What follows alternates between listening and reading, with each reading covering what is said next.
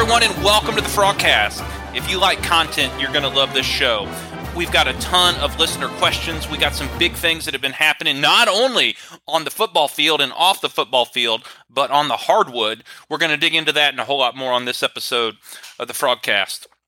So, Jeremy, we weren't really able to do a show last week, so let's give this 90 seconds. We're going to be 30 seconds in here in 3, 2, 1. The Frogs got blown out in the national championship. Do you remember that? It was a bittersweet day, of course, Jeff. You get to go out and watch the Frogs play in the championship, but obviously losing that game the way they did left kind of a sour taste. But hey, TCU is one of the two teams out of 129, 130 teams in the nation that got to say they had a chance to play for the national championship, so that's good. It's not going to take away anything that they accomplished for the season. I don't care who would have lined up in front of Georgia on Monday night. They were winning by 30. Georgia was dialed in. They were going to win that game. No one can cover Brock Bowers. Stetson Bennett had the game of his life. It is what it is. Build on it, improve for next year, and see if they can get out there and win another Big 12, or not win a Big 12 title, but get there and play in the Big 12 championship and hopefully make the playoffs again. Yeah, I got 3 comments. One, this game was lost when Ohio State took them to the last play because it was the best case scenario for Kirby Smart, where he was able to just chew them out all week and rip them up and maximize what I believe the best roster. And now I'm going to make a controversial statement: the best program in college football. So that was a great moment for Georgia, and the worst thing that could have happened to TCU. I don't know what the Frogs would have done against Ohio State, but I know that they would not have lost 65-7. Number 2, every program that is dogging on us was dogging on us from their couch. So when you get into the playoff and then beat the number 2 team in the semifinal, you can talk. So unless you did that, I don't want to hear it. And then number 3, I will admit, the only moment where I thought, my gosh, this is going to be a great game. Frogs are down 10-0. And then the Frogs drive right down the field. Max Duggan sticks it in for a touchdown. And I thought, all right, we've been here before. Get down a little bit, fight right back in. And then not so much. What was it? 55 unanswered points after that Max touchdown. I was in the end zone. That touchdown happened right in front of me, and I was going nuts. And everything after that was just a landslide. So what are we going to do about it? We went past the 90 seconds. You ready to move on, Jeremy? Yeah, we can move on anytime. Okay, we're going to move on. Hey, Frogs beat Kansas. Is that one of the worst losses that Kansas has ever had at Fog Allen Fieldhouse? Is that the biggest win in TCU basketball history? They have a basketball team? I'm just kidding. They do. They have this is a shout-out to TSR. What's it going to be tomorrow? Top 14? Oh, absolutely. I mean, they were ranked 14th going into that game, and you go up and beat the number 2 team by 23 points. I mean, shoot, yeah, they should be in the top 10. Hopefully, it'd be really cool to see them in that 7-8 range. I mean, obviously the loss to West Virginia. What is up with Morgantown and Frogs going up and winning games? Guys, there's something about it. But they had a great game plan from start to finish against Kansas. Played exceptionally well, and just when you think TCU basketball might be going down a little bit, especially after that West Virginia loss, they go out and they get a win like that against Kansas, and everyone's back to believing, baby. Let's go. Let's go to the Big 12 title game. I'm back to believing. You know, I know it's hyperbole, and maybe it's just kind of we can stick our chest out about something. You cannot tell me the Big 12 is not the best basketball conference in the country by a significant margin. I think it is. Yeah. What do you think? Oh, absolutely. I mean, if you look at it, wasn't it like at one point all 10 teams were ranked in the top 60 in KenPom or something? I think it was like the top 35. Yeah, something stupid like that. I mean, full disclosure, I don't keep up with basketball as much as I do football, but I do follow it a little bit, and I do know Kansas or TCU is playing really well, and I do know the Big 12 is, like you said, Jeff, the best conference for college basketball. I mean, there's no denying it. There's a lot of people out there that are nationwide starting to give it the recognition it deserves. And I mean, I'm safe to say, I really think that the national champion this year will come out of the Big 12. And that's you talk about that with other people across the nation. They're starting to nod their head in agreement and believe in that statement. So yeah, still a long way to go, but TCU's right there in the thick of things.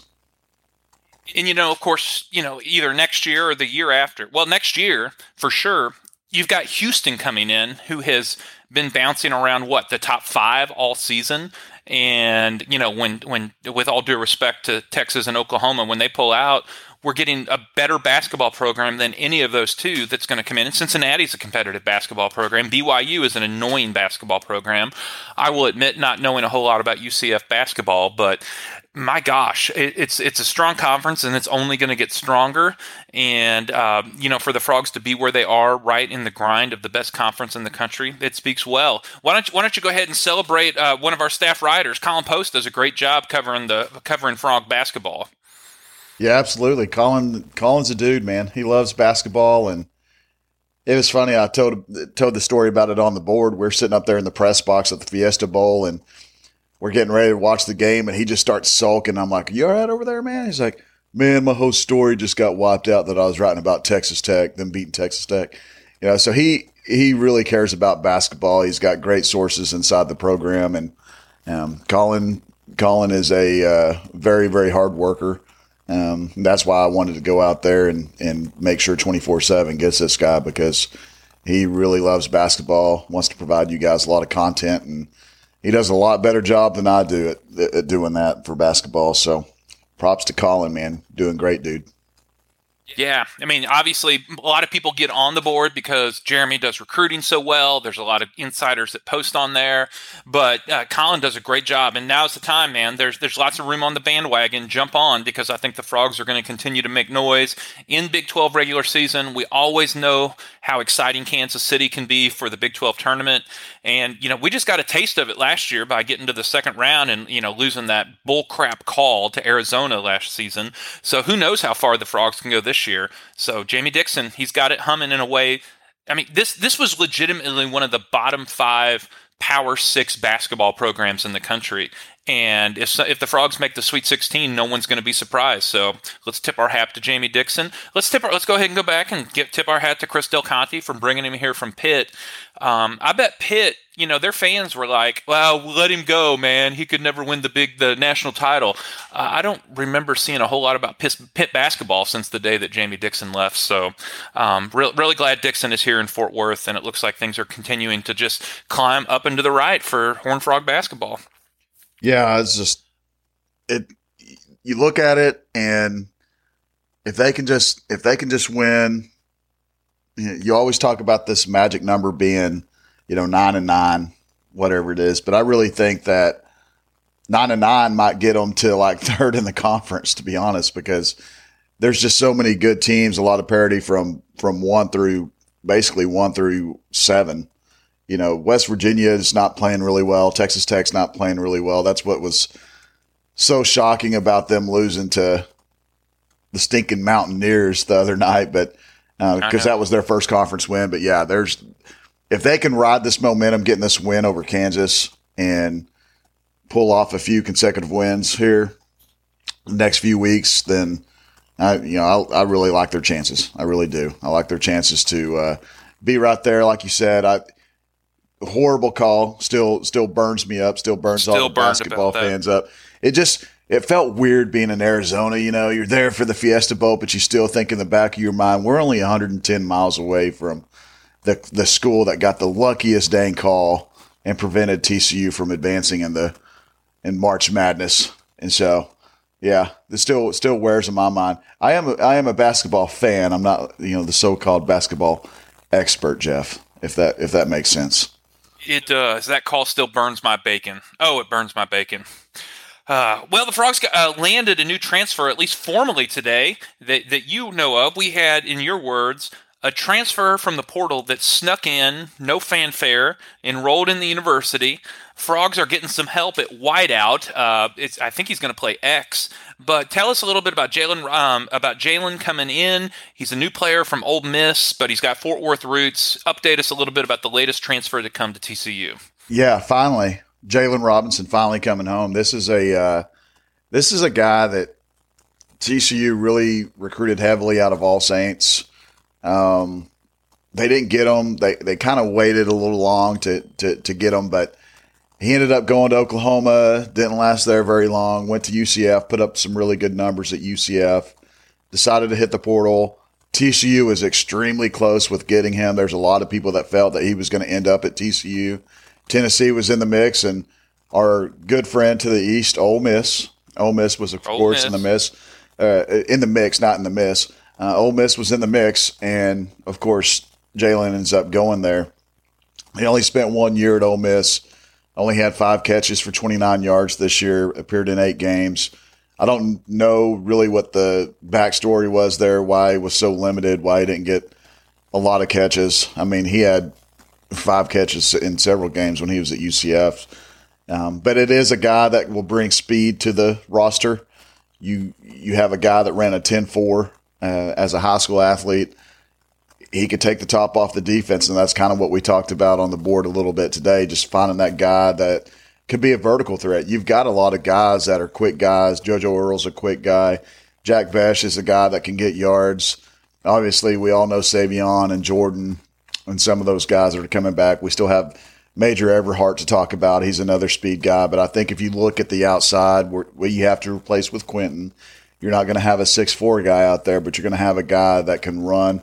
He's great at running comeback routes. He's great catching those 12 to 15-yard passes downfield because people do have to respect his speed so much. He's really good at making people think he's going to go deep all the time, and then next thing you know, he's catching these little 12-yard routes, and then when they try to push up on him, he's able to get behind them vertically. So I think that's going to help.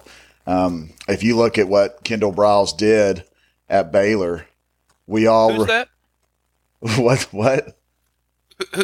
Who? Kendall Briles. That's next on our round. Go right ahead. I forgot to put the in front of it. The Kendall Briles. Kendall Briles, if you look at, really what they did at Baylor in that offense, who do we remember a lot at receiver? Katie Cannon and Corey Coleman, right? So similar size guys, and you're talking about guys that routinely took the top off of defenses, and I think that's what Jalen Robinson brings to the table. It was kind of a sneaky deal. He entered the portal on Thursday, and I think, heck, by the time Sunday rolled around, he was at TCU, or Saturday he was at TCU. And I'd found out that he was already enrolled in classes and everything. So he's officially part of the team already and ready to rock and roll. Well, you mentioned who will be calling plays for him next season, and we'll see how that unfolds. So I'm not sure if you're aware of this, Jeremy. I don't know if you'd heard this or maybe some gossip out in Azle, but the Horned Frogs have a new offensive coordinator, the Kendall Briles. Stole him away from the mighty SEC. I didn't know SEC assistants would take a huge step down to come to TCU from Fayetteville. But Kendall Briles is the new offensive coordinator for TCU. Obviously, Garrett Riley takes the job at Clemson. Let's start there real quick. Why do you think, aside from it, let's just be honest, it's step up. Other than he's going to make a little more money and get a step up, why do you think that Riley took the Clemson job? Well, talking with a few people, you look at, like you mentioned, Jeff, it's a step up. I mean, Clemson at TCU is a great program, but Clemson is a blue blood program. And yeah, he could have. What about A&M? How come he didn't go there when they were offering so much money? Would anyone go to A&M right now? With the dumpster fire that's going on down there. Everyone kind of looks at that. Coaches are smarter than what people give them credit for. They look at certain things like that. In Clemson, he could go. He's going to be under one of your favorite coaches, Jeff. I mean, he spreads the gossip every chance he gets with Dabo. He spreads the gossip, that's for sure. The gospel, I mean, golly, gospel and gossip. I can't even get it right, but Dabo's a really good coach, and he's got a ton of good players over there at Clemson. I mean, you're going to walk into a situation where you're going to have one of the top young quarterbacks in the nation in Cade Klubnik. So, yeah, I think that's got to be a big one. And I even text Garrett just joking with him saying, "Hey, I expect to see you in New York City next year at the Heisman Trophy presentation again, because I really feel like he's going to be able to help Cade put up some really massive numbers over there. And they've got so many guys coming back. And if you look at Clemson, they were down this year, but down for them is what, 9-3, 10-2. Yeah, they won the ACC. Yeah, their down year. Their down year is not making the playoffs for them. So if you look at the ACC is a lot easier conference, in my opinion, than what the Big 12 is. You've got Absolutely. so many blue chip guys. And let's be honest, this guy, Garrett probably maybe one more year around TCU. Now you get to go to Clemson. He's going to put up another great year in that offense out there. He's going to put them up to some big numbers. They're going to be competing for a playoff spot. Cade Klubnik's going to be there. He's going to get a ton of calls next year if he's anywhere close to being as successful as he was this year. And I'm not talking about offensive coordinator jobs. We all know he's going to be a head coach. And so this was another step in the ladder for him to try to improve his resume and try to get to that ultimate goal, which is being a head coach at a high quality team. And I don't look at it to be, oh, Garrett Riley's going to take on the head coaching position at Tulsa or Tulane or any of those G5 schools. I really think his first coaching job is going to be at a P5 program. So this is going to help him. You want to know my prediction? Where he's going to be? What's that? Houston. He'll be at Houston next year. I can see that. I mean, I could really see that. But I was also told that he really likes the Carolinas. I think he enjoyed his time there when he was at App State. So, if you like a place and you're going to get to go to a program where you're going to be pretty successful in your mind, you got a lot of nice toys to play around with and make your offense successful, then why not? And, best of luck to him. I mean, obviously, I think he's going to do well out there. And I think by the time 2024 rolls around, we'll be seeing him as a head coach somewhere else. Well, that created an opportunity. That created an opening. Tell us a little bit about how this coaching search went down. So, Riley, it was abrupt. The Frogs didn't even get a chance to counter, which just says, hey, Garrett Riley's taking this job. There's not much you can do about it. What was the first word you heard come down when this opening took place of what the short list was, and then how quickly they narrowed in to bring in Kendall Briles? Well, the whole thing with Garrett, I saw a lot of people post on Twitter and even on our site, why bring in Briles? Why didn't they match Garrett? And from speaking with a lot of people, I really don't think they got the chance to.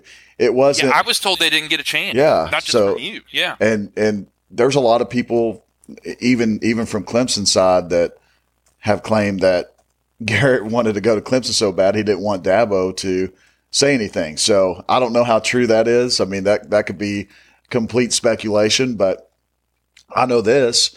I know that Thursday afternoon when it all happened, it wasn't a hey, I'm leaving for Clemson unless you guys can give me a better offer. It was, hey, I'm going to Clemson. So I think I think that there was a lot of shock initially, but then you start getting on the phone, and I think Kendall Briles was obviously one of the top guys. If you're looking at what Sonny was looking for, he wanted someone with Texas ties. He wanted someone with a quarterback coach background. He wanted obviously someone that has a good offense that runs the ball. Kendall is not necessarily air raid, but it's a similar offense to air raid. I don't know how to exactly describe it, but there are some functions of it that are air raid.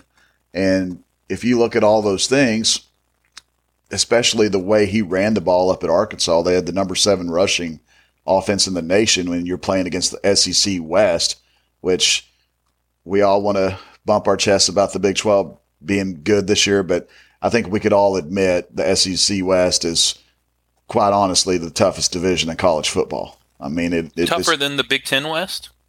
Just slightly better. Okay. Yeah. But if you look at all those things, I think it was real easy to know that Kendall was a candidate. Jeff Lebby was going to be a guy, but Jeff Lebby already makes $2 million. He's got a huge buyout. So it's like, okay, we really can't get Lebby. Then you look at Seth Littrell. What's the thing, Seth Littrell? The knock on him is great offense, but he's not a quarterback guy, and he doesn't like recruiting. And that's not any type of secret. That's pretty well known throughout the coaching circles. So another couple names, Graham Harrell, he had just signed with Purdue, and we all know when coaches sign these extensions or new offers, they're about worth as much as the paper they sign them on. So it could change real fast. But he was kind of a limited candidate, but wasn't really a high candidate, if that makes sense. He was extremely down the list. So things happened really fast. When I started hearing Briles' name as being the guy that TCU was eyeing on, that was Friday. So this is how fast it happened. I mean, they were really he went to the forefront on Friday. And then I started hearing some people that don't have any TCU ties, that don't have any Arkansas ties, that were telling me, hey, I think Kendall is not real happy at Arkansas. And they didn't really get into it. Like they didn't say him and Sam Pittman don't get along. It wasn't he hates the state, because I think he really genuinely likes the state of Arkansas. But I've always heard that he wanted to get back to Texas. So this thing was done, and I'm just trying to piggyback off the notes I put on the board. Mm-hmm. I felt really confident by Saturday when I think it was Jamie and them guys, I think, put out that he was the leading candidate. By that time, everyone knew that Briles was the leader. I was posting. You had posted that at length already on our middle so when that broke. It was kind of a foregone conclusion. At that point, it was going to become Briles, but it wasn't finalized yet. And how long is it going to take to name him as the offensive coordinator? By Sunday night, I had a conversation, and I can't share what that conversation was about. But it solidified my thought that Briles was indeed the guy. And I think I even doubled down on the board that he's going to be the guy. But I can never share that information. I just know he was going to be the guy. And then by, I want to say Tuesday, you didn't hear anything. I specifically asked Monday, hey, is there any new names to research, anything like that? No, haven't heard any new names. By Tuesday, I'm getting told that it's going to be finalized on Thursday, and guess what? He's going to be picked up by Wednesday. And so why the long delay? Everyone kept saying, well, this has to be because TCU's getting backlash, or Jimmy Sexton's doing this because he does it to everyone. You go to Arkansas site, someone pointed out to me, there was about a 30-page thread about me and how dumb I was to even think that Kendall Briles was going to go to TCU from Arkansas. I mean, it was just crazy. I commented on it. I agreed with everybody. Oh, did you? Appreciate that, Jeff. No, but I did read it and I laughed, but I did not contribute. I read a couple. I didn't read the whole thing. I mean, it was freaking long, so I didn't have enough time to read through all that. But it happened really fast. I mean, this thing happened really, really fast, and they did get. They were kind of watching. They knew the reaction wasn't going to be great, which I think everyone could admit. We've seen on Twitter, we've seen even messages on our site. It hasn't been 100% in favor. I would say there's more people that are in favor of this than against it, but. Well, I don't want to pry, and if you can't talk about it, that's just fine. You're not going to offend me. But you said you knew that there would be a little blowback, and I don't even know what blowback means. Twitter is not real life. Yeah. Everybody votes the way I vote on Twitter. So Twitter is not real life. But what did you hear about how they prepared themselves, braced for themselves, named reality that some people were going to be frustrated by this, and there are people that I respect greatly that are frustrated by this, that are not just total blowhards. So what do you know about what the university did to kind of prepare for? I don't want to use the word backlash. That makes it sound like it's something against the White House or something. Yeah. But what did the university do to brace themselves? I don't think there was any. I mean, obviously they vetted Briles and they talked to a lot of other schools. And I had someone tell me that the support for Briles was coming in from those schools without even reaching out first on some occasions. Talking about the quality individual he was, and no issues arose where he was at these previous schools, stuff like that. As far as, I don't have a ton of detail about, what the process was, how they're going to face this backlash, but this is the same school. And I've seen a couple people post about it, and I think I even did. It's the same school that was able to move past their head coach using a racial slur in the height of racial tension. And I felt like if they feel like they could have got past this, then they'll be able to get past. If they got past that, they would be able to get past this. Now, as far as like details and everything else, Jeff, I don't have a lot of details, and I know that's what people want. I know they're probably listening in as, Jeremy's going to spill a lot of beans. He's going to explain the whole vetting process. I'm not going to do that because, quite frankly, I don't have all that information, and I know a lot of people. And I'm not asking you to. I'm not asking you to have all the answers or info, and even if you had some and you don't want to share it, that's totally your prerogative. I do have a few thoughts on that. If you're okay with me sharing them. Yes. Well, let's just, I got like 3 or 4 points here. It's like a sermon. I've got 3 points in a poem. The first point is, if you went back in a time machine to say like March of 2016 and said, fast forward to 2023 and Kendall Briles is going to be the offensive coordinator at TCU, our message board, our fan base, our diehard listeners that have been with us the whole time would have smacked us and called us silly to think that this would ever happen. So I think that there is a immediate backlash that just says there's no way we can hire this guy because of our history with Baylor. Right. And I do believe that there are people that have a guttural response to this because of the lack of sensitivity around sexual violence, as well as how justice is often not able to be executed in those situations, which I would be one of those. I think we all know that the situation at Baylor was hideous. I mean, it's like it was criminal, in my opinion. And, Ken Starr is dead and lost his job. I can't believe Ian McCall has the job as an athletic director at a correspondence school out there in Virginia. So I'm not a fan of him. And Art Briles, and that's kind of the trifecta. That's the head of it. They have that Art doesn't have a job anymore. I think if you read I don't mean like I read tweets or message boards, but Kaz Kazadi seemed to be more closer to the power center at Baylor than Kendall Briles was, as well as our offensive line coach. And they were thoroughly vetted and hired by the university. And Kendall seems to have been cleared by multiple state institutions that, to be honest, often have higher bars than private schools. At FAU, at Florida State, at Arkansas, to get this position. So I want to state 2 things. One, I don't expect Art Briles or Kendall to come out and badmouth his father in public. That's just the one thing that family needs to be off the table. And if people at multiple state institutions that are not football staff have gone through this, then I slowly and begrudgingly kind of came around to it. I immediately thought, like, heavens no, I don't want this fool connected to our program. And then I took a deep breath and tried to ask, all right, how has this process been evaluated, not simply by fans on a message board? And I've arrived at, this is my simple answer now, especially to all of you that have concerns that I am not discounting. I want to be clear on that.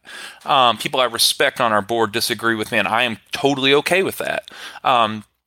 Vic Bashimi cares more about this university and its reputation than anybody else, and he's been the best chancellor in the history of our entire institution. As I like to say, we only have a med school because of the football program, and if Vic Bashimi has vetted this, then I'm good with it, and he knows a lot more than I do.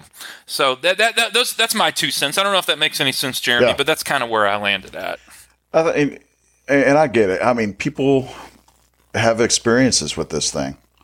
And I understand where their opinion comes from. And no matter what, in some of those cases, no matter how good these guys or women turn out to be, whoever's in these cases, they can't get past what happened before, and that's understandable. I agree with that, but if there's anything, my opinions on this, I've always, you know me really well, and some people on the board know me extremely well. I love my dad, but I am nothing like my dad. And I don't know if Kendall is like Art, and there's some people that say he is, and some people say, you know what, just because he wrote CAB doesn't necessarily mean he is just like his dad. I support my dad. My dad is some of you guys would absolutely love my dad's political views. I promise you.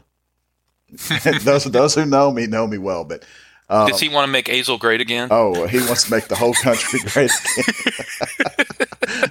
again. But that's what I'm saying, and there's nothing wrong with that. And I just, it's one of those deals. And I've said it before. Not everyone is their father's son. Not everyone that says the apple doesn't fall far from the tree.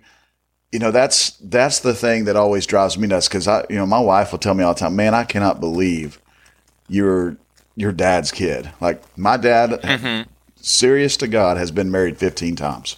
That's not an exaggeration. His wife is as old as me right now. I mean, he's Does 70. He have a lawyer on permanent retainer? Pretty much. So, wow. But anyway, getting away from my personal stuff. Yeah. So you guys learned some cool stuff about me tonight. So hopefully you don't think any different about me because of my dad. I actually think more of you. God bless you, buddy. But I think what happened down at Baylor was terrible. But if there's silver lining out of any of this, it opened a lot of people's eyes. The way the landscape of college athletics in general completely changed after what happened at Baylor. The landscape. These guys have to go through training every year about all of this, about mandatory reporting and what measures they have to go through. So I think, I sincerely feel sorry for the victims, but that is something that I think when you look at situations like hiring someone like Kendall, not saying he was, involved, because we obviously all see the reports, there's nothing that's been pinned on him. So when I look at it, I don't want to chase rabbits, but Phil Montgomery was much more involved and at the core of this than Kendall Braz, let alone, or Kaz or Rucker. Yeah. And no one's batted an eye. I mean, he's the offensive coordinator Auburn, clearly. I mean, they like to hire guys that call hookers constantly. So okay, we'll set that aside. But, anyway, we could talk about this for an hour, and I'm not here to condone. And if I'll say this: if new information somehow comes out that ties Kendall or any of our other staff closer to the center of a cover up or anything like that, I mean, they should be gone. Yeah. But if our university chancellor has thoroughly vetted this, and I just think the world of Bashimi, and he's not disappointed me yet. In multiple other state schools, then absolutely, then let's go. Then let's go. And yeah, this isn't like one buddy vouching for somebody. I guess that's what I would say. Yeah, someone posted a picture of me, Jeremiah, and me being the dummy, being his puppet. I have my own opinions on this, and because my opinion is the same if TCU's and bringing Kendall Briles in, that doesn't make me a puppet. I think, let me get it on record, I think it is an extremely great hire, football-wise. And he has not done anything since the time he left Baylor. And the thing that kind of makes me mad too is when I hear about, TCU better be on alert, they better not. That is a complete slap in the face to Sonny Dykes and the rest of that coaching staff that has built a culture. And the entire institution. And the entire institution for people to criticize, and they're absolutely 100% given that right to criticize. There's nothing, they have their opinions, but to just automatically assume that certain things are going to happen by one individual, this one individual is going to change the whole landscape of what Vibo has built, what Donati has built, what Sonny Dykes has built, those other coaches on staff have built. That's what gets under my skin because people think, okay, well, he's here. This is it. TCU is going to be just like this. And I've seen those things. Yeah. And I posted on the board too, the whole winning isn't that important thing. I've seen a lot of people post some things on Twitter that this time a year ago or even a little bit sooner were the same kind of people that were saying TCU needed to get rid of Gary Patterson. So which is it? Do you want to? Yeah, I know. Yeah, so it's. Well, let me close it out with two things, and then because there's no easy way to transition out of this. So just let me give two thoughts as the chaplain of the Frogcast, and we'll move on. Yes. Number one is I'm assuming that a majority of our listeners are men. Doesn't mean it's only men, but I'm assuming a majority of this is men. Our listeners are men. So men, it is on us. It is on us to speak up. It's on us to raise good men. It is on us to not tolerate jokes about sexual violence, and it's on us to model healthy behavior.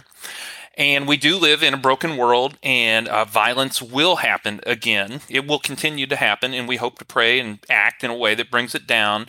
But the real issue is, what do you do after the fact? How does it respond? And I am confident in the university's ability to respond if an awful incident were to take place, especially around the athletic department. Like, statistically, it's going to happen again far too soon. So, men, it's on us. And then when something awful does happen, I have confidence that they're going to respond accordingly and make sure that we don't have a culture that tolerates that. So those are my two closing thoughts on a complicated hire off the field, but something I feel really good about on the field, and I think Kendall Browse is going to light it up this fall. So, I think there's going to be a lot of fireworks. Feel like we've said all we need to say on that. There's going to be a lot of fireworks. There's going to be a lot of fireworks. I really do feel that way. All right, so let's go to the quarterback room then. We need somebody that can sling the ball, that's going to get the ball down the field and set off the fireworks. Frog swung and missed on Walker Howard, but he went to Ole Miss. There's like 18 Power 5 starters in the quarterback room at Ole Miss. But the Frogs do have a 5-star quarterback that could be here and eligible this summer on the radar. This kind of popped up out of nowhere. Tell us a little bit of the backstory of Rashad, because this was like a bomb that Steve Wilfong dropped in our lap on the message board about him being able to get out of his NLI from Florida. NLI. Well, I don't know what number to believe, because you've seen 13 million thrown out, and it's a 4-year, 3.25. Bud Elliott has said 13 is real, and Bud's kind of the godfather of 24/7. Okay. I trust Bud. He doesn't engage in hyperbole. That's a lot of money. That is a lot of money. That's more than I made last year. Yeah, me too. Actually, probably the last 30 years. So, anyhow, I think it was. I don't know how TCU got involved in this. If he reached out to them or if they reached out to him, all I do know is there's interest there. Okay, there is a story there. He went to visit Arizona State this past weekend. He's going to visit TCU this upcoming weekend, and Kendall Browse is going to go see him this week for an in-home visit. There you go. There's a nugget for you listeners. Kendall Browse is going to see him in an in-home visit. Is he out of Miami? I think he's out of California, Pittsburgh, California. He's out of California. I'm pretty sure he's out of Pittsburgh, California, but I could be completely wrong. Hold on. Let's use technology. Let's use the 24/7 website. Yeah, let's use technology here. You keep talking, but all right. You got breaking news right here. That Kendall's going to get an in-home visit, and we get to visit. He's going to visit TCU after going to Arizona State. You always want to be at the end and not the beginning. So, would it balance everything out if we lose out on Walker Howard and then kind of get a steal on Rashad coming in to be a 5-star quarterback? I would not complain. I don't know why in the world he'd want to go play in that Billy Napier offense anyway. I know one fool on this podcast that was really high on Billy Napier last year, watching Florida go 6-6. He never talks, though. He never talks. He never talks. No, and he never brings it up. What do you got? Where's Rashad from? Rashad is from. It's actually. This is how much we knew before going in. It's actually Rashada, Jaden Rashada, Pittsburgh, California. So I was right about that. Number 6 quarterback in the nation. according to the 24/7 Sports rankings, 5-star. I do know this. The landscape's going to change a little bit for the way they recruit quarterbacks now. They are going to look for those dual threat guys, and that just tells me Sonny is going to let Kendall get in the guys that he feels can help them win the best. So, what I honestly think, and some people have posted about it on the board, I think the guy that probably fit their offense the best is the one that's going to play at Cal now, and Sam Jackson. I really, think about a guy like that, but yeah. But yeah, this is moving really quick. The whole recruitment with Rashada, I think Cal's involved. I don't think he's going to go to Cal. The other school involved, Colorado. Colorado is they've got a lot of hype right now. I will say the coach there? Prime time. Coach Prime. Oh, that's right. Yeah. That's right. I thought it was Daryl Hayes. Don't call him Dion. He gets real offended if you call him Dion now. Yeah. But they just got a 5-star corner that is, he's got the number 1 corner the last 2 classes with him and the Travis Hunter kid that's up at Colorado now. They're going to be able to build a good roster. I don't think Colorado's NIL collective is anything close to what Arizona State or I don't even think Cal has it in NIL. I don't know. I haven't heard anything about Cal, being able to land players through the NIL. But TCU's is obviously good. But I will say this: I don't put certainties on a lot of things, but I would almost guarantee that there is no chance that they're going to come anywhere close to paying what Rashada was getting from Florida. No chance. No. Well, what I don't understand is, he asked to get out of his NLI, and let's say they're off. We can't do 13, buddy. We can do 8. Do you get out of your NLI so you can go somewhere and get 4? I don't know how all that works. Maybe he just burned a bridge by not being forthright about what they could pay.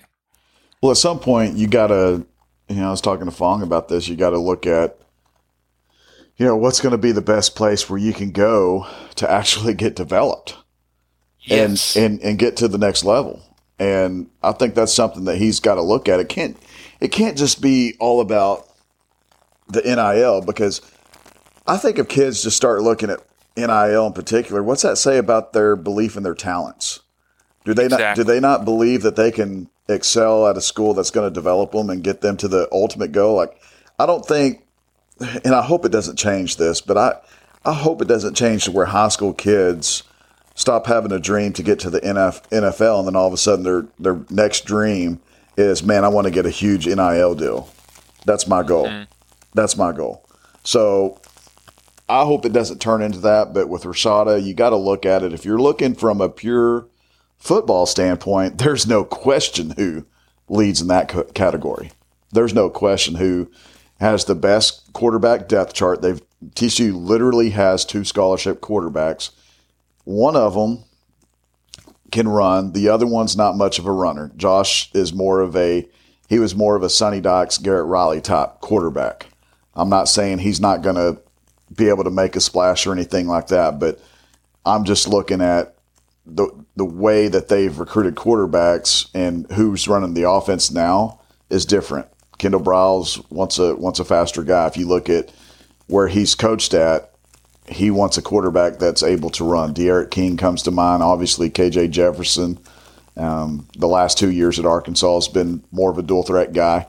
So you want to have a guy that's going to be able to run. And honestly, I think Chandler's going to fit into it perfectly. We've seen Chandler run before, and we've seen the plays Chandler can make. We've seen that he can make a lot of good throws. He's just got to become more durable. He's got to make it through a season, and I think that's the biggest challenge for them. And that's probably the message they pitch to Rashada is, listen, our quarterback gets hurt. He missed the season last year because he was injured early on and couldn't get back on the field. He could have got back on the field, but not with the way Max was playing. But then you've got another guy that they say, well, Josh he's a good quarterback, but he's really not what Kendall Briles runs for this offense. He's not a real good runner. I don't know how good a runner Rashada is. I've been told that he's pretty good. But there's a lot of selling points for TCU. And if it just comes down to a football decision, I think TCU would have a great chance to land him. But unfortunately, that's not gonna be it. It's gonna come down to the NIL. It's gonna come down to what dad and what the agent thinks and everything else. So I'll just be honest with you. There is unless there is a big money donor that comes in and says, "Here, Flying T, here's a $15 million check." Flying T is not, number one, not going to be able to afford Rashada. And number two, they won't. Sonny Docks and those guys will not let them pay a high school kid, let alone a high school kid. They're not going to pay a high school kid that much money to go play football for them because, they're proven at the high school level, but what have you done in college? What have you done in college? That's right. Well, we'll see how all that unfolds. And if you want to know how everything goes with the home visit that Kendall Briles is going to have, you need to log on to 24/7 TCU Horned Frog Blitz. That's where all the latest is going to be. Jeremy, I'm going to hit you. Go ahead. I do know another quarterback he's going to go see this week is Haas Haney out there at Alito. And now he's a guy that really fits the system. Haas is a guy that a lot of people remember his dad's Jesse Haney and his mom's Jim Ann Haney. And both of them were athletes at TCU, and Jesse played football, and Jim Ann was a basketball and track star. I think she's in the Hall of Fame over there. But anyway, Haas is getting bigger. He's about 5'11", 3/4, right at 6 foot, about 190 pounds now.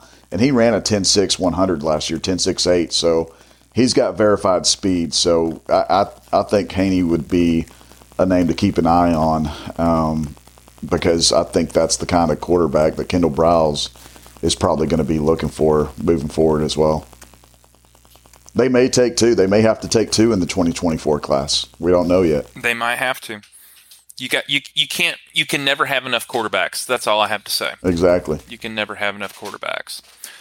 Well, what I want to do here, Jeremy, we've already gone over some listener questions, but I'm going to start hitting you with a series of listener questions. All right. And don't feel like you have to exhaust all of them. We want to get as many of these in as we can. We got about 13 minutes here left in the show. So you ready? Let's get to it. All right. All right. What are some lessons you think that the staff learned from the playoff run to be prepared for turning around to play the number 2 team, to play the number 1 team, as well as leading into the opening round of the playoff? Lessons learned from the playoff run for next year or the year to come? I think they got to continue recruiting at a high level. I think if you look at what Georgia had, Georgia's roster was extremely talented. Michigan's team was extremely talented too, but I think just Georgia's on the next level.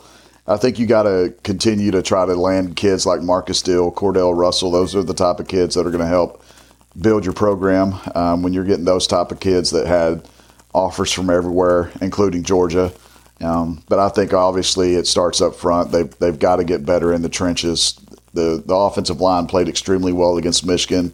They struggled mightily against Georgia. So I think you've got to find those high caliber offensive linemen to help combat teams like Georgia. If you ever want to, and we're not talking about Big 12 here. We're talking about trying to get back and you're back in the national championship hunt and you want to bring home the trophy. You've got to recruit at a higher level. You've got to get those guys that are 5-star, high 4-star kids into your program. And I think they had a good start so far. They had the best recruiting class that I've seen them have. And I think they're going to be able to continue building off that. One of the big advantages that Georgia had, it leads into my second question, wasn't just on the field in terms of recruiting like you highlighted. Their support staff is bigger than my high school graduating class. So, again, I want to go back to Bud Elliott. One of his favorite comments is Georgia sidelines are full of 5-stars and young guys with polos and clipboards. And so when Georgia made that short drive back from Atlanta after beating Ohio State to Athens, they probably had reams of information. They threw away all the Michigan stuff and they pulled out all the TCU stuff that they had been working on for 3 weeks does TCU have a support staff, not just on the field, but a support staff to be able to sustain not only a playoff run next year, which would include a 4-team, but going forward where you've got to play potentially 4 games in a row to win the national to win the national championship? What does the TCU need to do on the support staff side? Because we talk about money to players with NIL, but we got to start talking about money for the staff so that Sonny has everything he needs to be in a position to win a national championship. Yeah, I was about to say you got to have the budget for that, and I think if you look at those programs that have that high number of staff members, the line's not very long. Georgia, Alabama, and then fill in the blank. I don't even know. I mean, those. I think Ohio State. Maybe Ohio State. So I'll look at it from a perspective of you've just got to have you've got to have the budget to bring on those guys. I think ideally, I mean, of course, Sonny Dykes would love to have 15 to 20 young guys just walking around clipboards, breaking down film the whole time. But they do have some of those guys, but they surely don't have that high number. And, quite honestly, I don't know if they'll ever get that high number like that because the SEC is just built different. They got a little bit of a better budget down there. Just a little bit of a better budget down there. You know what? You're absolutely right. Warren Roberson, what do we know? He's still committed to TCU. Talking to Arizona State. This is going to be a question you're going to be asked every day between now and the second signing day. What's the latest tonight on Sunday, January 22nd? It's 6:53. It's going down to the wire. I mean, I think there was some talk that he might have visited Arizona State unofficially this past weekend. I haven't been able to confirm that, but it's going to go down to the wire. I mean, there's a staff that really knows Roberson very well. Brian recruited him to TCU, helped recruit him. He was one of the coaches, him and Paul Gonzalez. And obviously, when you lose a coach from the program that recruited you, sometimes recruits open it up anyway. But then he's at a school now, Arizona State. It's kind of eye-opening to him because it's one of those places where he probably could go in there and see some early playing time. And he's a really good player. He could have that chance at TCU, but I think there's people in his ear telling him that TCU has signed this many guys. They've signed this many guys at this position. Here's who they have back, and who better than Carrington to tell the kid and the family what TCU has? I mean, he spent the whole year around him. He knows that roster inside and out. He knows every guy. He knows every player. Like, he could be telling those guys, for all we know, hey, Chase Biddle's going to be a stud at safety. You're not going to beat him out. Or so-and-so is going to be great at corner. I mean, there's a lot of things that he could use. Not that he's doing it, but he's got it in his back pocket that he can use to kind of sell Arizona State while at the same time let him know why TCU might not be his best option. And I think that's the thing that you're running into here, because you have a coach that has a great relationship with the player, and you have a coach that knows a ton about the school that he's committed to, and really how they could plan on using them. I know it's a battle right now. They did do an in-home visit last week. I think that it went well. I was told it went well, but Warren's just kind of it would not shock me in the least if we wake up Wednesday morning and he's decided to flip, or Tuesday night and he's decided to flip. That's usually what happens in these cases. If he stays to TCU, that's awesome. It's a huge get for them. He's a great player. He'll come in and compete at TCU. It's not like Arizona State has less talented players than TCU, but that doesn't mean that Warren can't come in and beat those guys out at TCU. So, hey, we were out there. It's a great place to live. I mean, it is. Yeah, it is. It's a nice area. Arizona State's. It's a nice. Tempe's a nice little college town, and I can see what draws kids to that university, but. Oh, I can't. Are you going to entrust your football career, if you want to truly get developed? Are you going to entrust your football career to a first-year head coach and a first-year cornerback coach?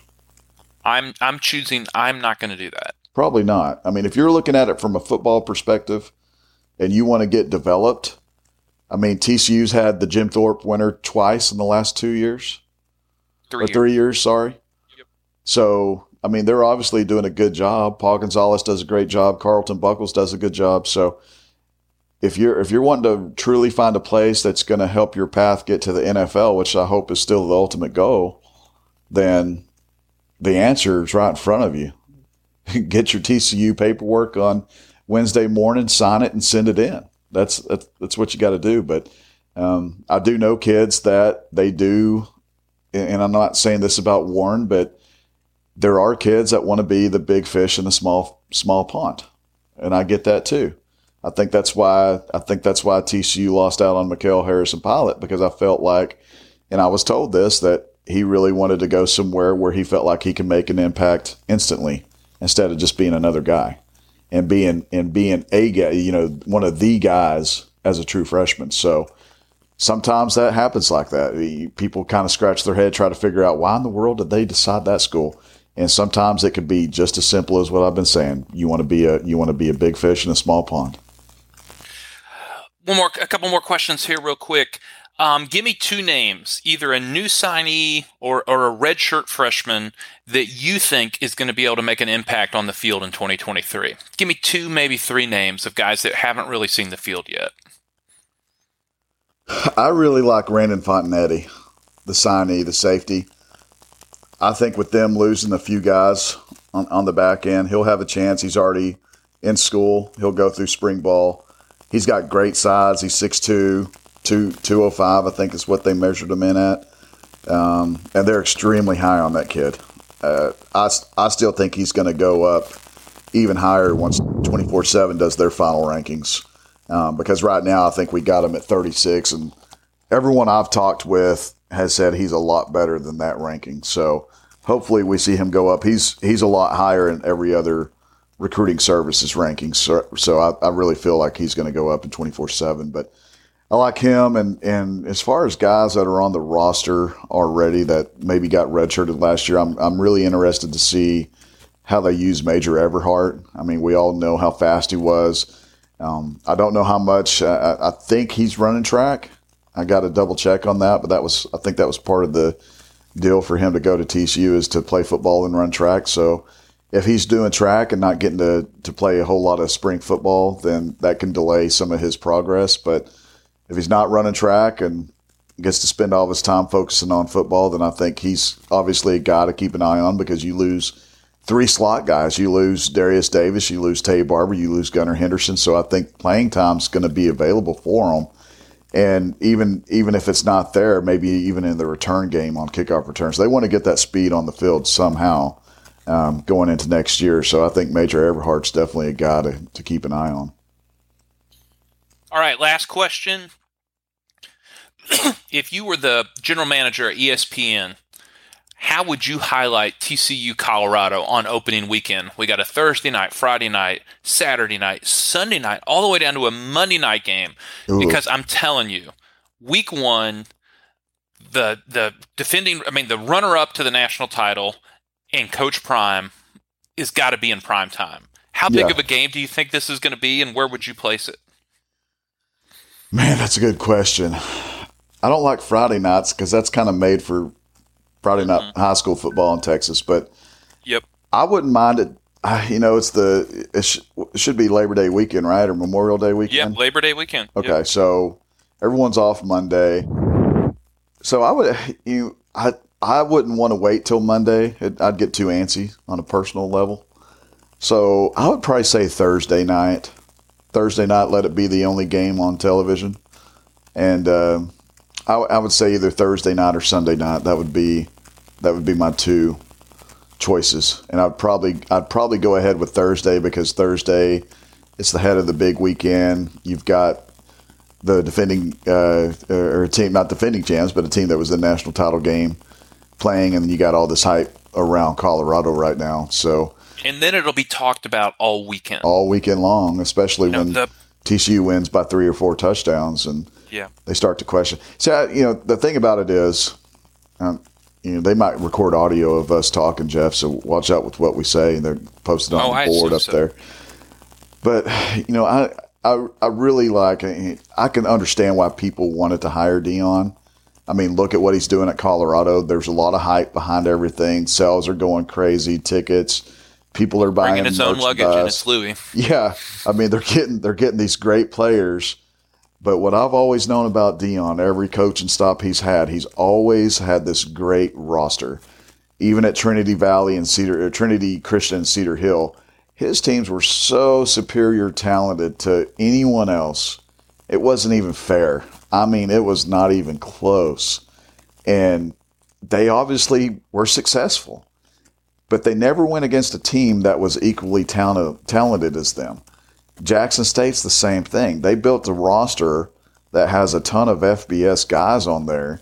And not only FBS guys, but highly rated P5 guys on that roster, including the number one player in America, and Travis Hunter. And you're playing against teams that just aren't as talented as his team. So I want to see how he's going to do when he has to go against teams that he's going to have a talented team at Colorado.